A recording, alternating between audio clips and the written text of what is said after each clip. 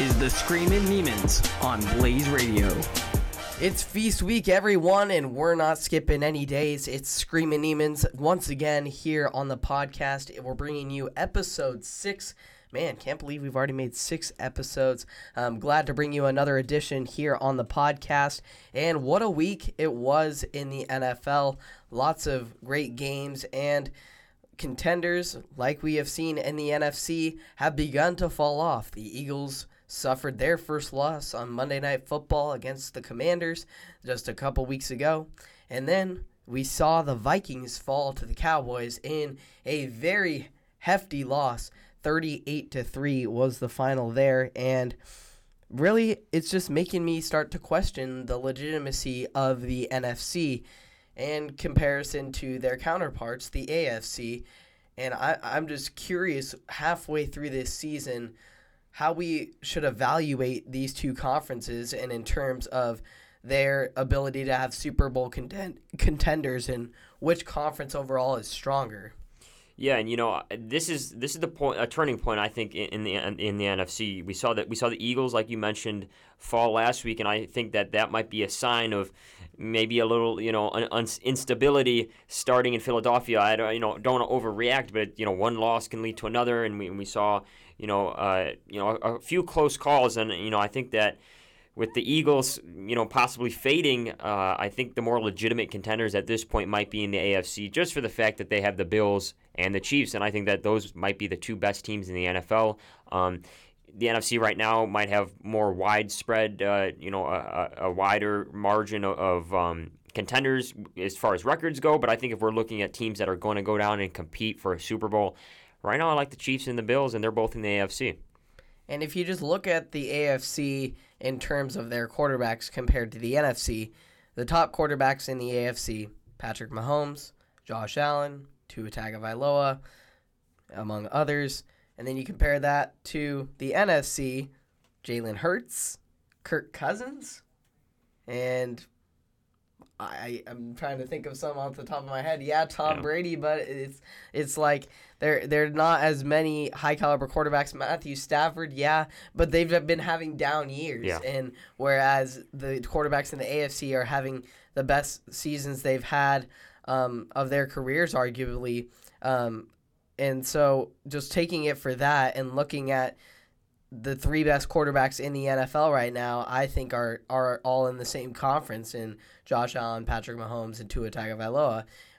And yes, the NFC may have 2 teams with better records, but I feel like their strength of schedule has been weaker, and the AFC, I think, is more well-rounded in that respect, and I think there's a lot more different teams. I mean, you take the AFC East alone and put it up against some of the top contenders in the NFC, so that's just one division from the AFC against the top contenders from all the divisions in the NFC, and I think you get a pretty good matchup there. So I definitely think I'm in agreement with you that the AFC is stronger thus far, and it's definitely been disappointing to just see some of these early season projections and early season hopes of these NFC teams kind of fall off.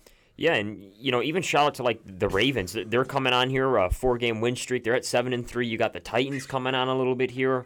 I think that the AFC teams are getting hot at the right time, and I think the cream of the crop starts to rise. And as far as the NFC, a lot of teams like the Vikings, the Eagles. Yes, they have great records, but I think a lot of questions are still lingering how they're going to fare in the deeper waters towards the end of the season in the playoffs. And I think that the teams that are more seasoned right now, and as you mentioned, at the core have a better quarterback, are in the AFC. So I'll agree with you on that one. Where I will give the NFC credit is on my Hail Mary take today, switching it up a little bit from just the team. And I'm talking about these incredible quarterbacks that we started at the start of the show off of with Patrick Mahomes, Tua Tagovailoa, Josh Allen. All these guys are among the top candidates for the NFL MVP. But a guy that's been going under the radar, who's not been getting, or given his flowers rather, is Geno Smith. Look, he has a chance to not only win MVP, but also Comeback Player of the Year, because really if you just look at Comeback Player of the Year, there's no really criteria for it, or really is there any for any of the NFL awards. They kind of just are kind of fan popular voted, so to say. But for a team that was supposed to be in a rebuilding year, the Seahawks, and they were viewed as crazy for not trying to go out and get Jimmy G, and now the 49ers look like geniuses for keeping Jimmy G. Geno Smith has come in and exceeded all expectations. He's not only has the Seahawks in first place in the competitive NFC West division consisting of the 49ers and the defending champion Los Angeles Rams, he still has the Seahawks one win away from tying their win total from last season with 7 games to go left in the season, so he is sure to exceed that. He's top 5 in QBR, top 6 in touchdowns with 17, and interceptions with just 4. He's also currently 7th in passing yards with 2,474. But where he really makes this MVP race interesting is when it comes to his completion percentage. Through his first 4 games this season, Smith's completion percentage of 77.3% was better than any other quarterback has ever posted of a minimum of 125 pass attempts in the history of the National Football League. We're talking about Joe Montana. We're talking about Dan Marino. We're talking about all the greats. Brett Favre, you name it. Tom Brady. Geno was better through the first 4 games of the season. And he's only dipped down to a slightly worse 72.8% completion rate so far as he's progressed through the season, and that still leads the NFL. I mean, you even listen to Dan Orlovsky, and I'm not saying listen to everything Dan Orlovsky says, but he said that there is no quarterback that has more perfect throws than Geno Smith. I think he's a kind of a dark horse to win MVP, and I would like to see him start being in that conversation a little more. I love it. Yeah, I think he definitely deserves a lot more respect than he's getting. And when you look at Geno Smith, I mean, imagine a few years back, if we just imagined a world talking about Geno Smith, even in the MVP conversation slightly, you would have thought we were crazy. He's a guy that's just been a journeyman. He's out of West Virginia. He's 32, and he's really finally just getting his crack at having, his team and run his offense. And where I saw Geno Smith, it was last year in that primetime game. I want to say it was Sunday or Monday night. Russell Wilson goes out with a finger injury. Geno Smith comes in, and I could tell that he had definitely a tempo, and he knew how to run an offense fluidly, and I think that's what he's continued into this year. I think he found some success in spotty situations last year, and it's just surprising a lot of people. But Geno Smith, I mean, credit to him, just betting on himself and really staying the course, because there's a lot of guys who have been in the same position that he has been, failed on one team and then go to, pass around to other teams and not really do much. But, I got to credit him for staying the course and really making things happen. And that Seahawks team, I mean, we're getting to a point in the season where they're possibly, to win the division under Geno Smith. I mean, who thought that coming into the season that the Seahawks had a shot at it, not only just Geno Smith being in the MVP conversation? I mean, it's incredible, and I can only hope that he continues this play all season long, because he's been very fun to watch. Staying on the topic of NFC West quarterbacks playing well, it'll be one guy kicking off our Nieman's Notable segment, Jimmy G, man. 20 of 29 for 228 yards and 4 touchdowns and no INTs in the 49ers' 39-10 win over the Arizona Cardinals in Mexico City. Man, I feel like Jimmy G, he's not been given his respect, and because of his interception problems, and he goes out and has a performance like that in a primetime game in a new environment like Mexico City that is bringing great market to the NFL.